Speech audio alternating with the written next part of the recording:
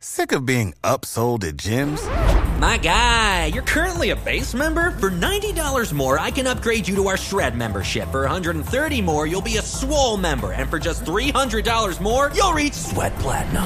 At Planet Fitness, you'll get energy without the upsell. Never pushy, always free fitness training and equipment for every workout. It's fitness that fits your budget. Join Planet Fitness for just $1 down and $10 a month. Cancel anytime. Deal ends Friday, May 10th. See Home Club for details.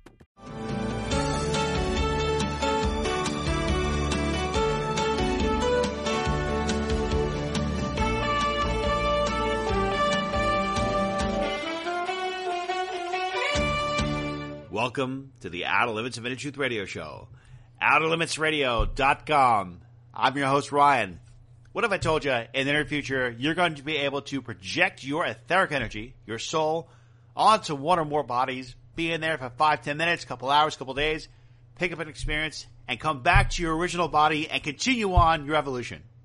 Does that sound pretty awesome? I think that's pretty fascinating. That's actually the premise of an iconic TV show you may have heard of called Quantum Leap.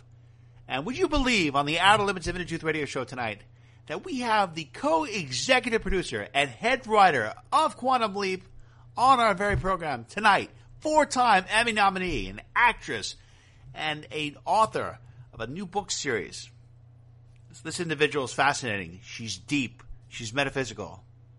And we're honored to have her. Let us begin tonight's program. Our special guest today on the Outer Limits of Inner Truth Radio Show is the executive producer and head writer of a TV series you may have heard about called Quantum Leap, one of the most iconic TV series in American history. Her name is Deborah M. Pratt. She's also author of a phenomenal new book series called Vision Quest, which is now on its 5th book. You can learn more about Ms. Pratt by going to her website at Deborah, DeborahM, Pratt.com. Ms. Pratt, welcome to the program. Thank you so much for being with us today. Thank you, too. You can go to the Vision Quest, thevisionquest.com, too. That's all the fun stuff, and people put art up, and we're getting there. Thank you. We're imagining a future. Before we even started the show, you said you listened to our program, and I just kind of fried my circuits. I was so honored. I mean, I love Quantum Leap. It was a show that I think it got me thinking. It got a lot of other people asking questions about the nature of our reality. How did you come up with the concept for that show? Oh, yes. I absolutely want to say I really enjoy listening to your show. The spirituality, the consciousness, all that is so much a part of what I'm writing in the Vision Quest. So you get it. You're woke, as they say. 100%. Thank you. I was talking with Don Belisario, and I had been reading Stephen Hawking, A Short History of Time, and I got to the part where quarks can instantaneously change place in time and space, and I thought, wow, you could be in one place and then instantaneously be in another place. And then we had been talking about time travel as a series, and he had wanted to do an anthology, and I had said the only way to do an anthology is to go back to the classics like The Outer Limits and The Twilight Zone, and have a central character that people can tune back into. And we could do that if instead of, somebody just jumping around in time, and that's the other thing that Einstein said, time and space is limited. So you can't just jump into another time because it's filled, but you could knock somebody out of where they are. And then the idea that you project an energy of what you want people to see, who you are. And that energy lingers, which is why nobody, except for little kids and dogs, I made that up, and animals, could perceive the truth of who you are. They see past that energy that you project on people. So once we got that and went to Brandon Tartikoff to pitch it, and he was awesome. He was one of the last true great visionaries in Hollywood. he had us come in a couple of times and said, okay, pitch it to me like I am 8 years old. Okay, now pitch it to me like I'm my grandmother, right? And once we could share the concept with him as a child and him as an adult, it made it so universal. And that's how kind of it was born. And I mean, the show, you've had some real memorable episodes. I love that you've been able to go through and retell certain stories, especially talking about going everything from JFK assassination to various points of history. Is there any particular episode or series of episodes where you felt that your historical depiction of a particular event was more aligned to the truth than the way historians have foretold the event? Well, you're talking, I mean, we had initially said we were not going to go and tell stories about known people and known events. We were going to make them every man's stories or every woman's stories. And, but I ended up, it was the anniversary of the LA Watts riots. And I became, on this show, you became a true historian because you go back and you research the period and the music and what was happening in the movies at the time so that you can integrate them into the show. And I think that's what made the show so fascinating. We really put you in that time. And I remember as I started to read about the LA Watts riots, I ended up picking up the phone and talking to a gentleman whose name escapes me at the moment, very much like yourself. He was doing a radio show at the time. And he enlightened me about the fact that the LA Watts riot didn't just ignite.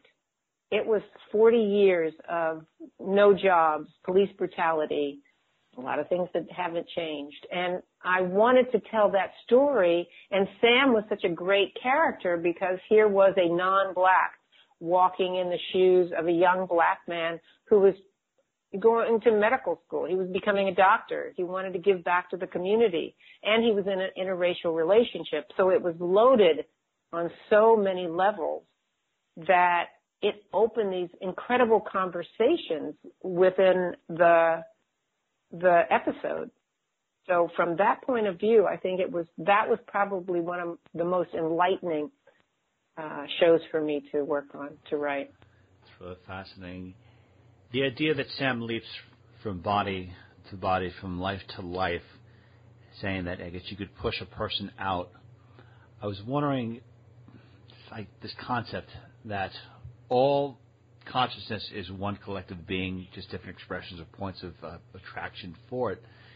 When Sam was doing this leap, do you feel that when he was going to these different bodies and different lifestyles, that he was actually taking on some of the personality qualities and traits that throughout the series that he was actually evolving as an individual and kind of learning and growing and becoming a much different person towards the end of the series? We did that intentionally in the sense that he left and lost some of his memory. If you remember what it was called, he got Swiss cheesed. So he had pieces of memory that were his and his life experience, and pieces of memories that were whoever he leapt into. And that combination, so he had many of his skills that he didn't remember he had, like being a doctor, martial arts, but he also had skills of like driving a car. Now, and the pilot, I love the fact that he didn't get the one skill he needed when he was a test pilot with the Air Force. But then that's what Al was there for. So it was just it was a writer's dream. It was an actor's dream. It was a good show. And I think the audience that we had gathered and still have a lot of them because the show has gone on, and I see young people all the time that say, oh my God, I watched that show with my parents, and it was a show you could sit down and watch with your parents. I kind of miss that in television now. Can you see it coming back, another version of it, another perspective, knowing that maybe there are a bunch of other stories to tell, a different perspective to tell? Oh, there were so many more stories to tell. I mean, the problem was it was so far ahead of its time. There was just no other show to pair it with. We moved in the 5 years we were on, we moved 6 times. And bless that audience, they followed us every time. Absolutely. There's a quote that I love, and I have to say I read this quote on a regular basis because it really reminds me of not only what I'm doing, but I think other people in media, regardless if they're in TV, radio, print. And it's by Marguerite Duras. And the quote is, "Journalism without a moral position is impossible. Every journalist is a moralist. It is absolutely unavoidable." When you were writing and creating the episodes, were there certain moral lessons and feelings that you wanted to convey, things that you wanted to teach? Did you have any particular episodes where you distinctly wanted to put to the audience attention, whether consciously or subconsciously, a particular moral lesson or moral value? Yeah, I was probably the culprit that did it as much as I could, on a weekly basis if I could. The Color of Truth, the first time he leapt into a black man. What Price Gloria, the first time he leapt into a woman.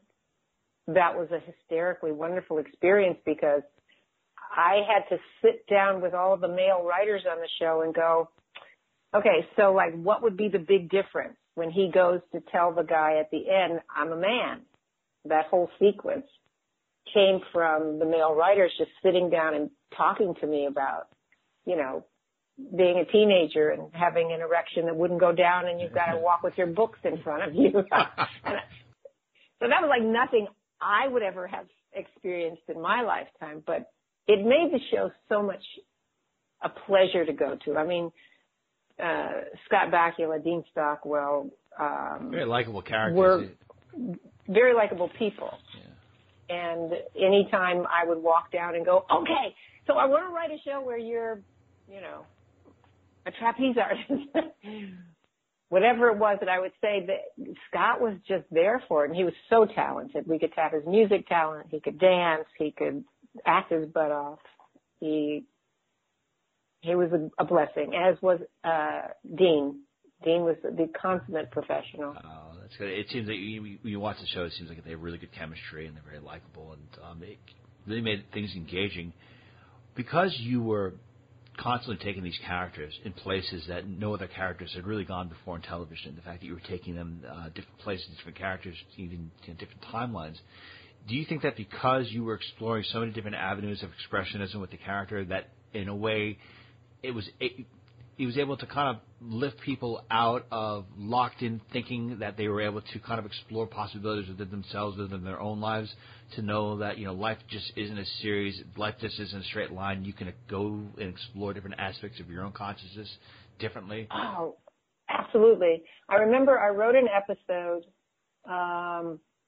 called 9.5 Months, I think it was. And Sam was a young 16-year-old pregnant girl. And poor Scott had to wear this pregnancy belly just to get the feeling of what it was like to carry that weight, how to sit down in a chair, how to stand up. But the argument between the storyline was that in the real history, she had lost the child and never forgave her father. And Sam and Al were able to rally the father into, the child was born and given up for adoption, and she never had any other children.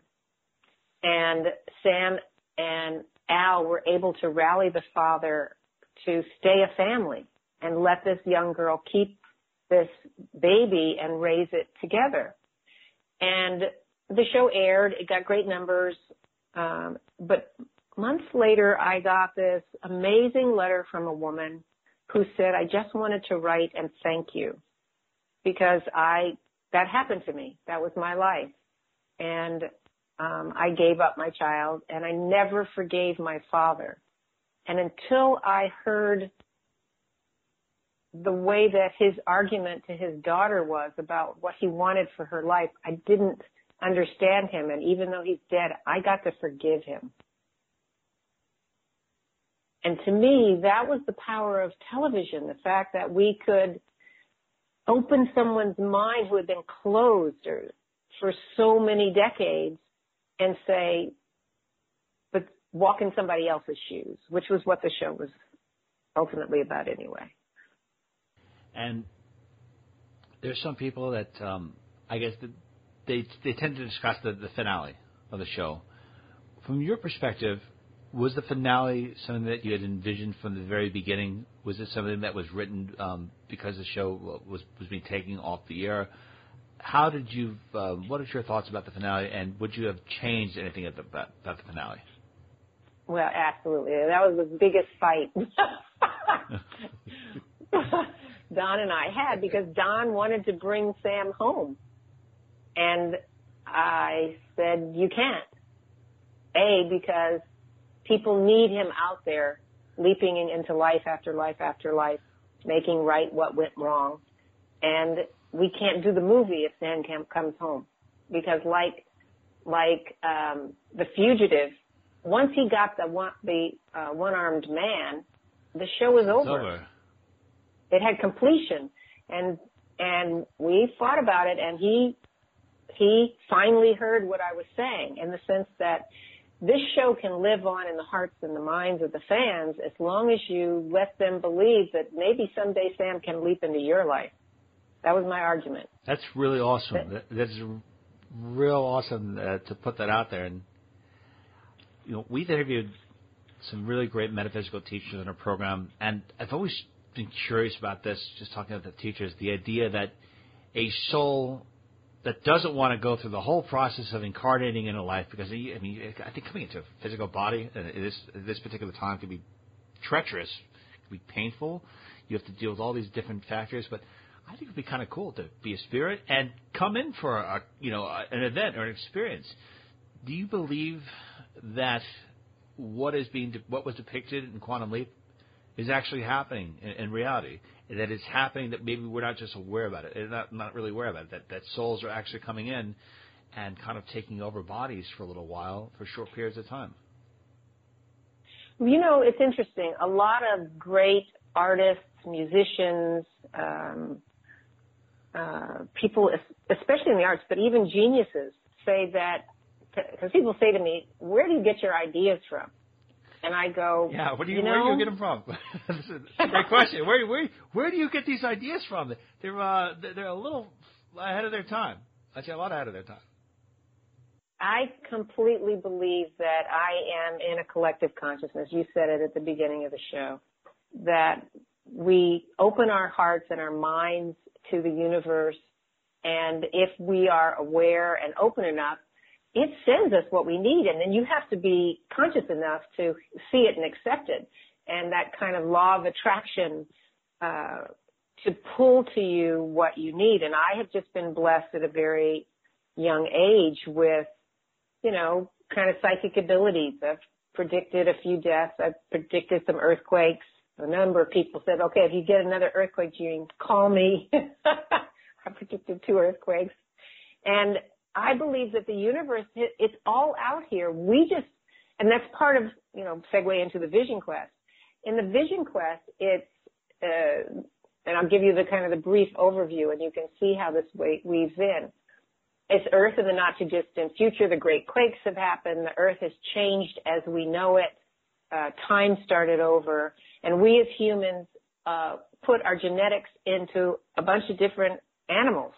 And we created these alternate species that we now live with. But their humanity is so new to them, they remember all the powers that we've forgotten. We've been repressed through religion, through politics, through whatever it is that made you fearful of these natural abilities to read auras, to read minds, to teleport, to predict the future. So, and what other powers could we have if we could manipulate matter and change, antimatter into matter or energy? So that's what the books step into. And what happens as these beings, especially one called Master Po, turns around and teaches it back to humans.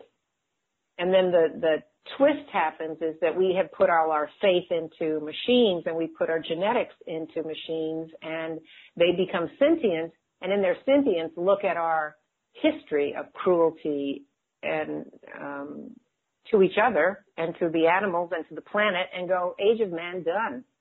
So the books are the journey of, do we as humans get it together in a collective consciousness and save humanity and the earth before the machines build their army and take us out? That's kind of the global picture of what the vision quest is, and that we have to wake up to our innate powers. And I think that is what's coming. I think that these knowings, I call them, these knowings that we have in our DNA to be able to walk on water, to change water into wine. I mean, to do all the things that Christ said, do as I do, not as I say, you know? Yeah, I think he was telling us that on a bigger picture. Well, first of all, people who listen to this show will know right away that when it comes to the humanity versus the robots, I'm totally on the side of the robots. I'm going to be rooting. I know, that's why I was excited to talk to you. You get it. I'm rooting for the robots. Take them out. Leave a little bit of, I think that, I think of humanity like parsley. It's like good to have on the plate as decoration, but I don't want them to dominate the whole plate. You know, they're a nice little decoration. There's so much I think we could be doing as a species. So this idea that you talk about humans reaching this full potential, when they do this fulfilling of their potential, do you see this great leap forward as a technological innovation, or kind of more along the lines of a return to reawakening to the ancient wisdoms, a reawakening? To the ancient wisdom. I mean, to the future wisdoms, in the sense that this planet is absolutely big enough because we live only in the first 4 dimensions, right? So when we evolve, I think we will move on to a 5th dimension or a 6th or a 7th or whatever it is. And in those dimensions, time and space will be variable, and there'll be room for all of us, and there'll be food and water for all of us. And right now we're in this hoarding, selfish, controlling, I get to have this and you get to have nothing mentality. And that makes us evil and angry and war bound. And that's what's holding us down to the physicality of the planet. I know, I sound like I'm from another world. I don't think you said, no, I think I have to say that. I think what you just said sounds completely normal to me. It sounds like total logical sense. Think about why things are the way they are. Do you think it could be the fact that we live in such a dense vibration because we're so entwined to the physical matter? Like you have consciousness that is completely immersed in the physical, but yet it doesn't, maybe in these higher dimensions, we're not so attached to our human host. We're not so much immersed with the idea that we are human, that we're spiritual. I don't know. Maybe I was always wondering if the idea that the reason why things are so crazy the way they are right now is because people are too much into their human host, or they think that they're the human animal, and don't even realize or have a concept of them being an infinite being or infinite consciousness within that animal. Right. And right now, I think you're absolutely right in that definition and that description. And I think where we get to, where we evolve to, is when we stop trying to hoard something that we don't need to hold on to. We can flow, like you said, we can flow in and out of these bodies and live this physical experience, but we need to remember how to do it with a spiritual mind. And that comes from, the ability to share and to give and to educate each other and stop living in fear and anger and greed. I don't know if that'll ever change. I always wonder if there's going to be some kind of event that would stop. Have you ever thought about or pondered the idea of what it would take for humanity to switch out? Do you think we would have to have some kind of extraterrestrial invasion or some kind of world crisis that would bring humanity to its knees in order for them to kind of look in the abyss and crawl out? What do you foresee as being a catalyst for a great leap forward of consciousness? In the books, because I took about 7 months just to reinvent the future history, and before I even started writing, maybe even longer.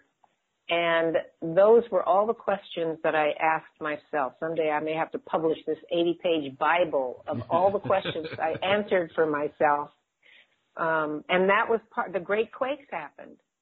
And the fact that we had done so many things to the earth, and the earth said, oh, no, that's not going to happen. And it shifted.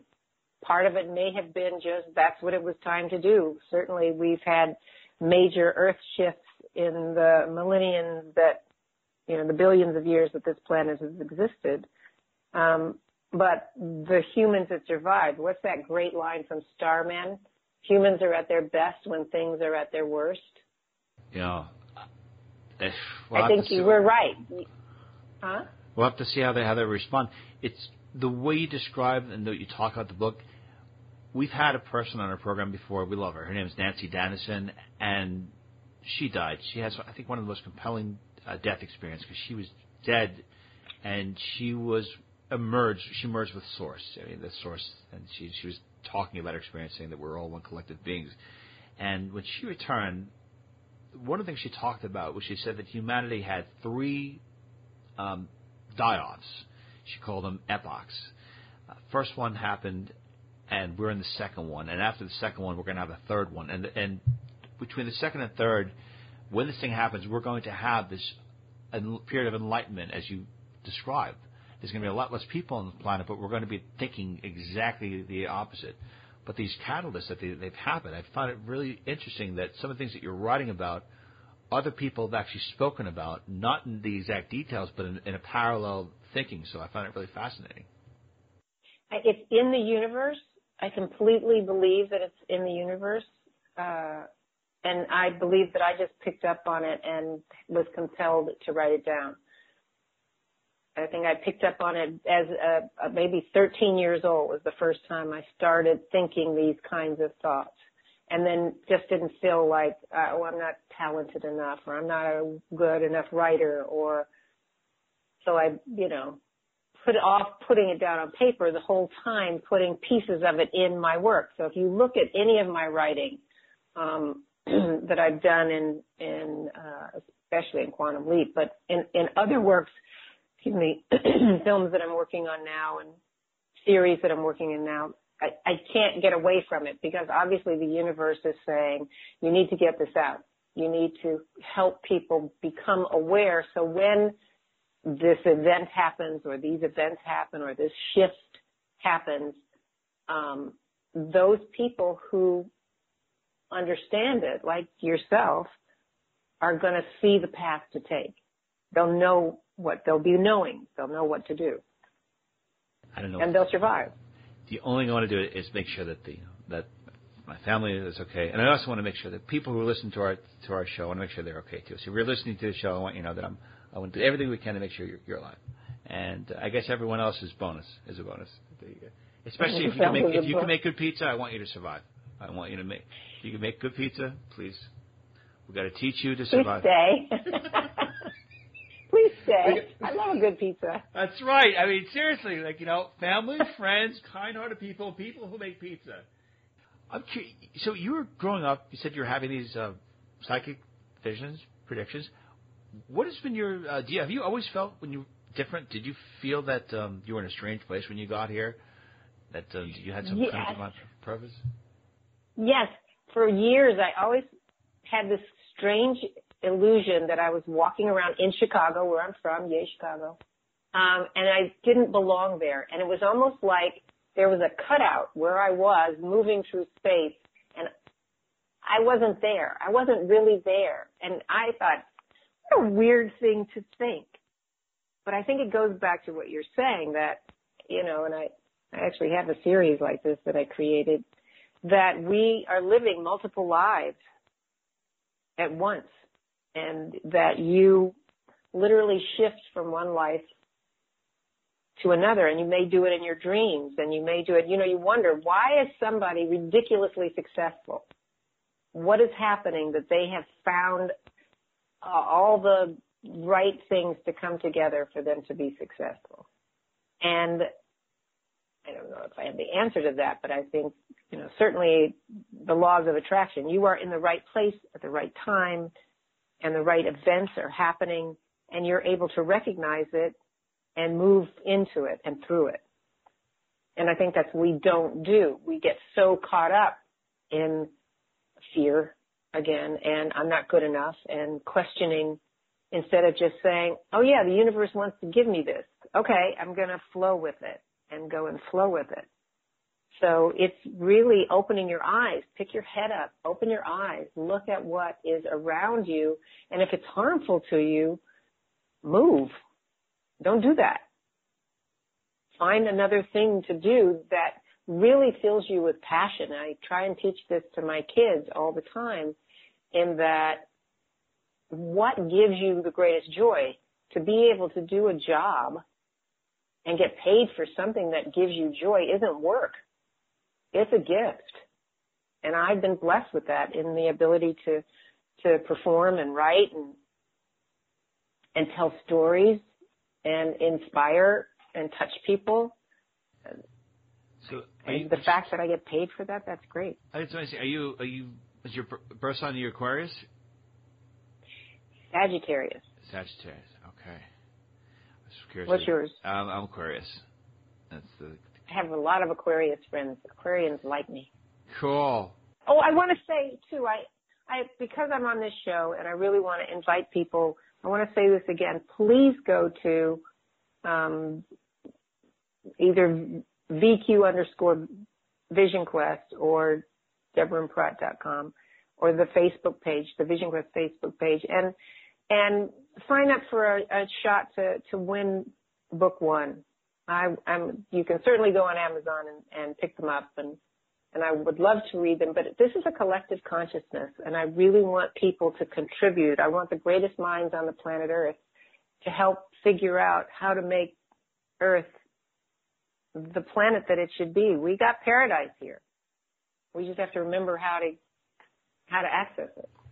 Ms. Pratt, was there anything that had happened in your life that was monumental, that opened your perception? Did you ever read a particular book, have a particular life experience that profoundly changed your life, profoundly changed your perception? Certainly science fiction was a real shift for me. I guess, one of the first incidents that I can remember was being in the first grade, and Sister Mary, somebody or another, was talking to us, and she was telling us that little babies that weren't baptized didn't get to see God. And they Isn't that nice that they put that out? In first grade. Oh. And I shot my hand up and said, what kind of God would do that? If they're in Africa and they don't have access to you, what kind of God would say, no, you can't ever see me because you don't know this pathway? Why isn't any pathway to be a good person? And I'm 7, preaching. And I got sent to the office, and both my parents had to come down and get me. And my mom said, it's a really good question. And that was my first conversation about the difference between religion and spirituality. And then I noticed that there were just different ways that I looked at life, and that adults, even as a young child, would just come and sit down and start to speak to me and tell me things that I would think that I would have had no knowledge to answer them on, and I would answer them because whatever voice was in my head would say whatever it is I was supposed to say. And I didn't necessarily understand it, but I was really kind of surprised about that. That's interesting. So I think you had an intimate connection with the source. It seems like you had an intimate connection with your higher self. Yeah, very much so. Very much so. Source energy, and the fact that my sisters always said, you really live on a whole other plane than we do. You don't see color. You don't see anger.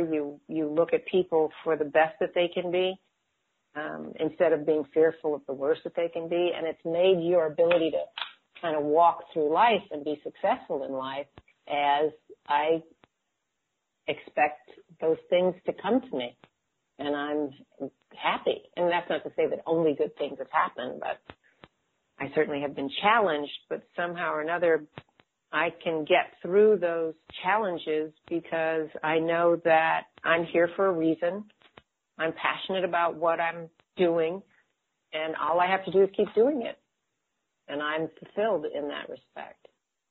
When you are writing, and it's not just when you're writing, but when you're taking just general actions in your life, are you trying to become consciously aware of how each action is affecting others, or do you kind of have a philosophy that you're just going to live the best you can and have pure intentions of heart and just kind of let the actions and manifest themselves and let people be affected the way they are, knowing that you have pure intentions in your heart? I think it's a combination of both. You know, you try to vibrate on that level and just live and let things flow in and through you and back out to other people. There are other times where you need to be aware and you need to be conscious of bad people. There are bad people for whatever reason. And so to ignore them and say, well, I'm just going to be okay and cool about that. So I'll tell you a story. So here's my story. I was driving home from an event. We had won an award for Quantum Leap, and it was my first time kind of out by myself. And I was in the car driving and had on jewelry, just way too much jewelry. And I'm driving down the street, and I kind of perceived someone following me. And I stopped the car literally in the middle of Ventura Boulevard, and they stopped their car. And then they realized that there was no light, there was no reason to stop, and they drove off. And I went, And then my phone rang, and somebody said, hey, come join us at this party. And I said, nah, I got to get home. They said, no, come on, you're out. Come out. And I'm grateful that whatever intervened. So I'm turning up to Mulholland, and I see a homeless person, and the thought that came through my mind was, there but for the grace of God go I. So I drive up, I find a parking space, I'm about to, I pop the lock, turn off the car, pop the lock to get out of the car, and suddenly the car rips open, and a guy's standing there with a gun in my face. Get out of the car, and I'm being carjacked. And my first instinct, because I've written way too much action, was to turn around in the seat, throw my legs out, and kick him away from the door. And I did that. Oh, wow. I reached for the door to pull it. You know, I'm the daughter of a colonel, so, you know, you fight first. And I reached for the door to pull it, and he grabbed me by a gold necklace that I had on and dragged me out of the car and pushed me down on the ground and said, give me your ring, give me this ring. And it was hysterical because it was a fake ring. I had a real one, but I had it copied in zircon. And a friend of mine said, somebody's going to cut your finger off to get that ring. And I had on the fake. So when he said, give me the ring, I went, sure. And then a voice came in my head, because I was actually trembling and I didn't even remember it. A voice came into my head and said, give him the keys, give him the car, give him everything, because everything here is replaceable but you. And I got to my seat, and it was almost like astral projection, because suddenly I was not in my body. I was above me, watching the scene below. And I heard a voice come out saying, take the keys, take the car. And I took the ring off, and the voice said to me, throw it. And I tossed it up in the air. And then I see there's another guy, like 2 cars down. I tossed the ring up in the air. The guy lifts the gun off me and grabs the ring. And the next thing I know, I'm running in 1 3-inch high heel up a hill to get to the house where I'm supposed to be. And I get to the house and, of course, fall completely apart, because somehow or another I saved it. But I realized that when you talk about somebody stepping into you, I don't know whose voice it was. I don't know where it came from or what to say that. It wasn't me.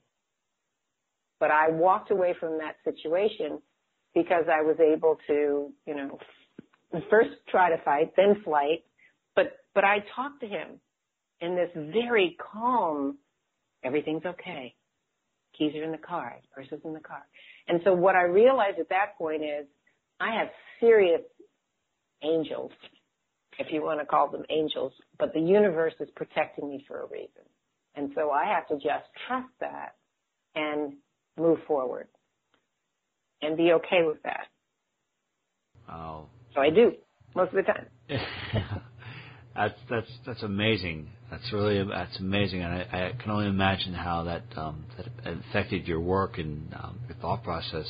I mean, and it sounds like such a traumatic event, yet gained so much of it.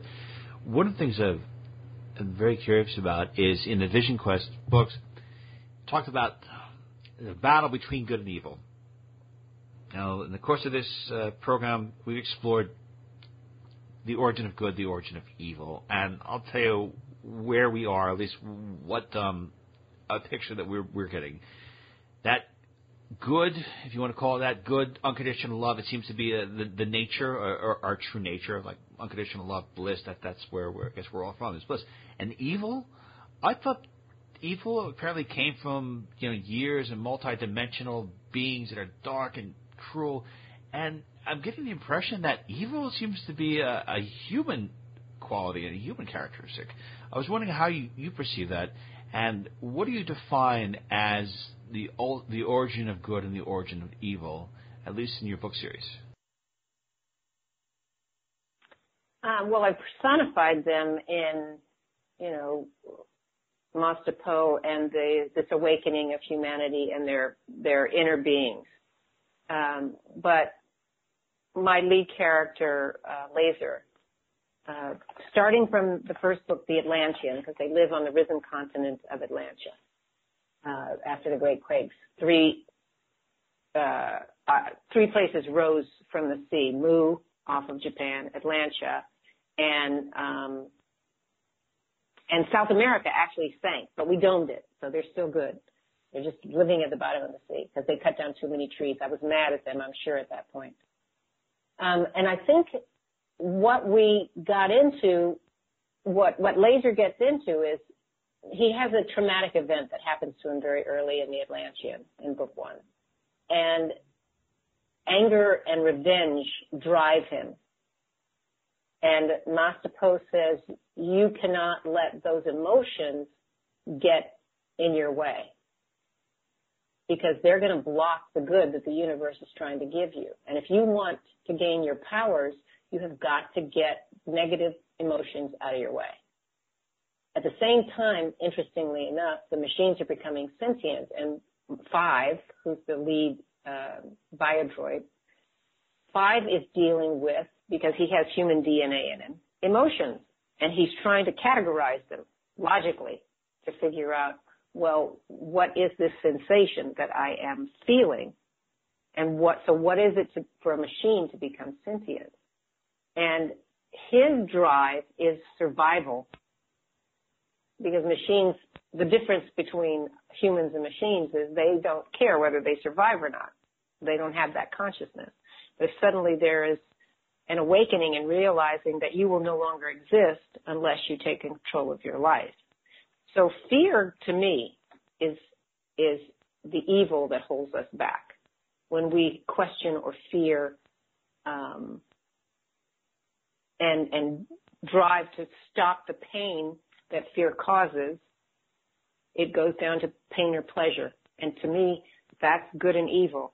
You're either in horrendous amount of pain, and the worse the pain is, the angrier, the meaner, the crueler that you are.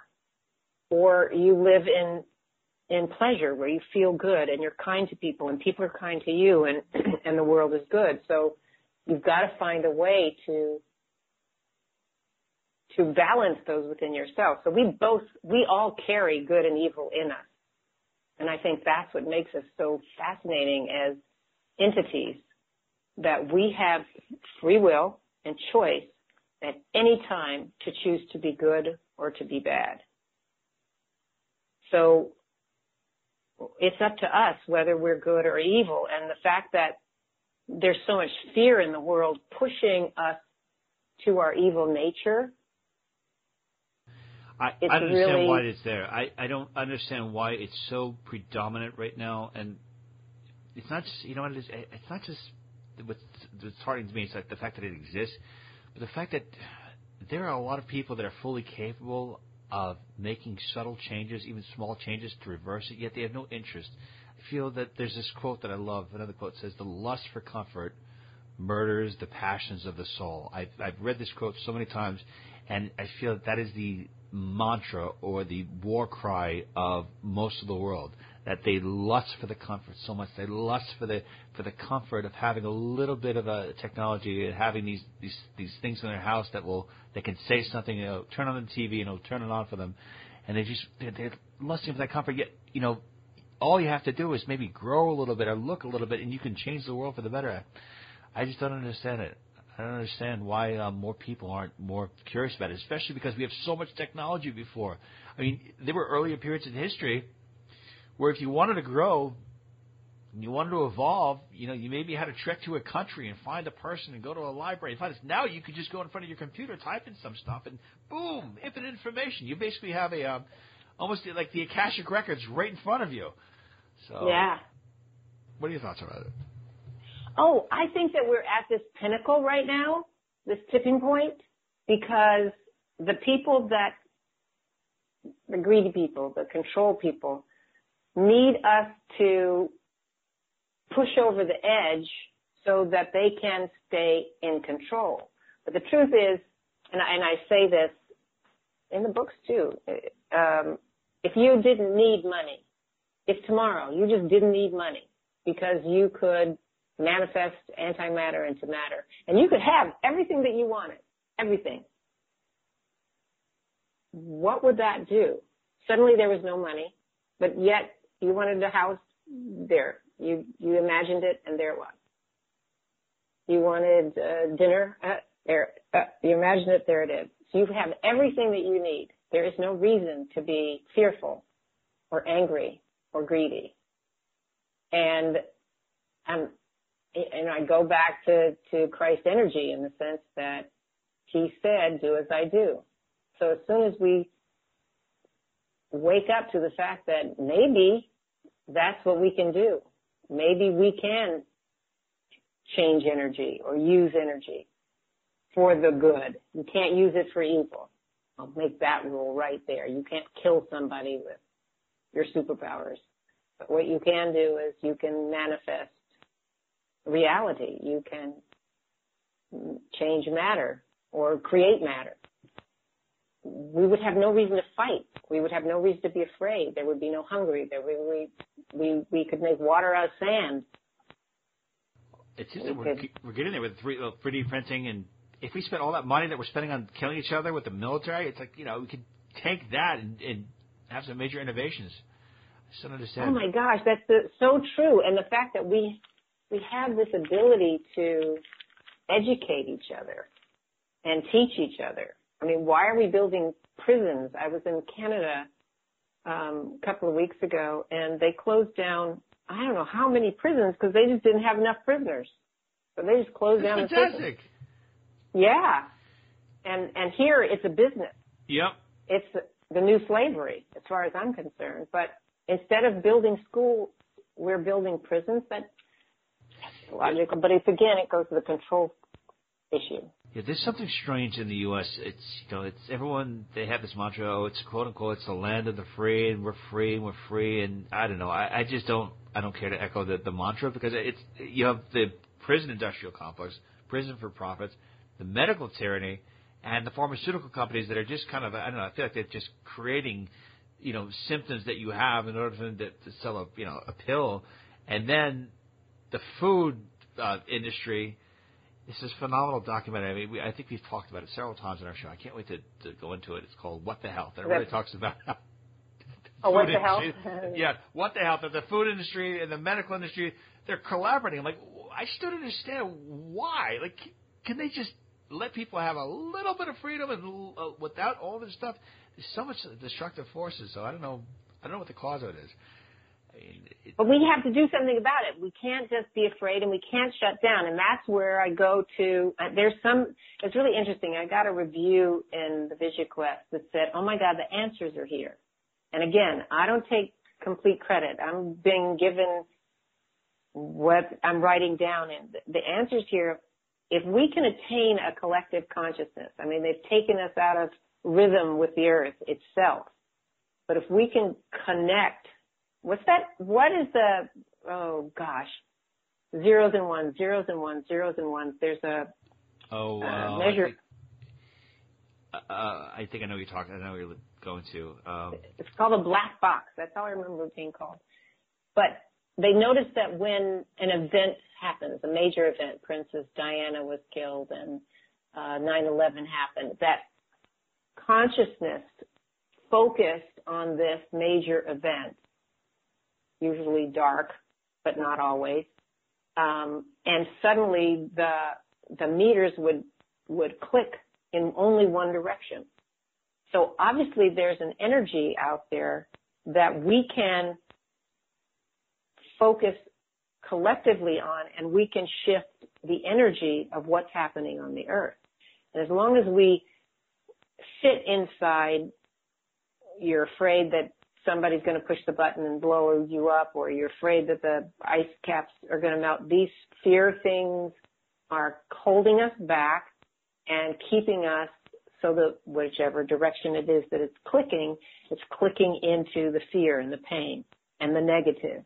And so that energy allows those people who have a propensity to it to expand like a virus. Oh, I feel like there's so much fear, and I'm kind of like bored with it. It's kind of like it's kind of like eating the same thing for dinner over and over and over again. I'm like, I wish people kind of want a variety. I'm like, hey, instead of having the fear and the death and the war, how about try peace for a day? Give it a little break in between. Maybe you'll like peace a little bit. I was wondering collectively, is there going to be a point in time when people are like, okay, we've had enough death. We're done with death for our evolution. Let's try something new. I think so too. I think it's going to be, and I think it's going to be just like that, Ryan, in the sense that it's just going to be snap. Oh yeah, I know how to read your aura. Oh, you can't lie to me because I can hear the truth behind your words. Oh, I can levitate. Suddenly we're going to start to see, because we need to, we're going to start to see miraculous things again. I hope so. And that's what we need. We need positive, this kind of positive collective, oh yeah, if you can do that, I can do that. And let's go out and do that together and hydrate the desert. We're going to go out and we're going to have a rain in, and we're all going to focus on the clouds to come and rain down and come here and gather and rain. I mean, think of positive things that you can do, that we could do if we had powers to heal the planet and heal each other and stop wars. Wow. We could do it. Let's begin at this moment. Ms. Deborah M. Pratt, what a great honor it was to have you on our program. I want to thank you so much for being with us today. We can learn more about Ms. Pratt by going to her website at Deborah, DEBORAHM, Pratt.com. The books, the Vision Quest books, highly, highly recommend you check them out. And we can also learn more about the Vision Quest books by going to the website at thevisionquest.com. Ms. Pratt, great honor. Surreal to have you on our show. Thank you so much for being with us today. Thank you, Ryan. Thank you, everybody. This was a great interview. I had a blast. Joining us now is the Astro Phenom, our astrologer, Ms. Constance Stellis. You can learn more about Ms. Constance Stellis and get a reading done with Ms. Constance Stellis by going to her website at ConstanceStellis.com. Ms. Stellis, what can you tell us about Ms. Deborah Pratt's astrological chart? Well, she's a person after my own heart, since we have two similarities in our chart, awesome. Which I didn't know until this moment. She is a Sagittarius, and Sagittarians are truth tellers. They can't help it. Sometimes it's too blunt, And people say, oh, no, there she goes again, or there he goes again. But it's never malicious. And they seek after fairness and truth in everything that they do. And her chart is very well positioned for the work that she did on Quantum Leap, because her mind is very open and goes in a far, distant directions. She's also a very canny and careful business person. So without the imagination, nothing happens. But without the business or the smarts of the way to put things together, again, nothing happens. But she's got both of them. And her moon sign is at the very end of watery Cancer. And that is the ruler of the moon. And so she has great heart and great feelings that she wants to employ in whatever she does. Plus, she's also very kind of artistic and balanced about those things. So she has a wonderful creator's chart in a seeking way. By seeking, I mean spiritual seeking or truth seeking, however you want to say it. I'm sure, I know her show was very successful and she made a lot of good money from it, but that was not her motivation. It was more to illustrate faith in the future and what can be or could be in the future. Is there anything in her chart that you're identifying that would indicate that this is her last life incarnation, or is this a series that she'll be on Earth for a while? Oh, she'll be around for a while. I think that she, like most of us, has some lessons to learn. And I mean, I don't think that she's going to hang around for eons and eons, but once you get to the other side, time is a little bit different. So they tell me. Haven't been there consciously in a while. But the lessons of her chart have not been exhausted. But she is a very unique creator. Very.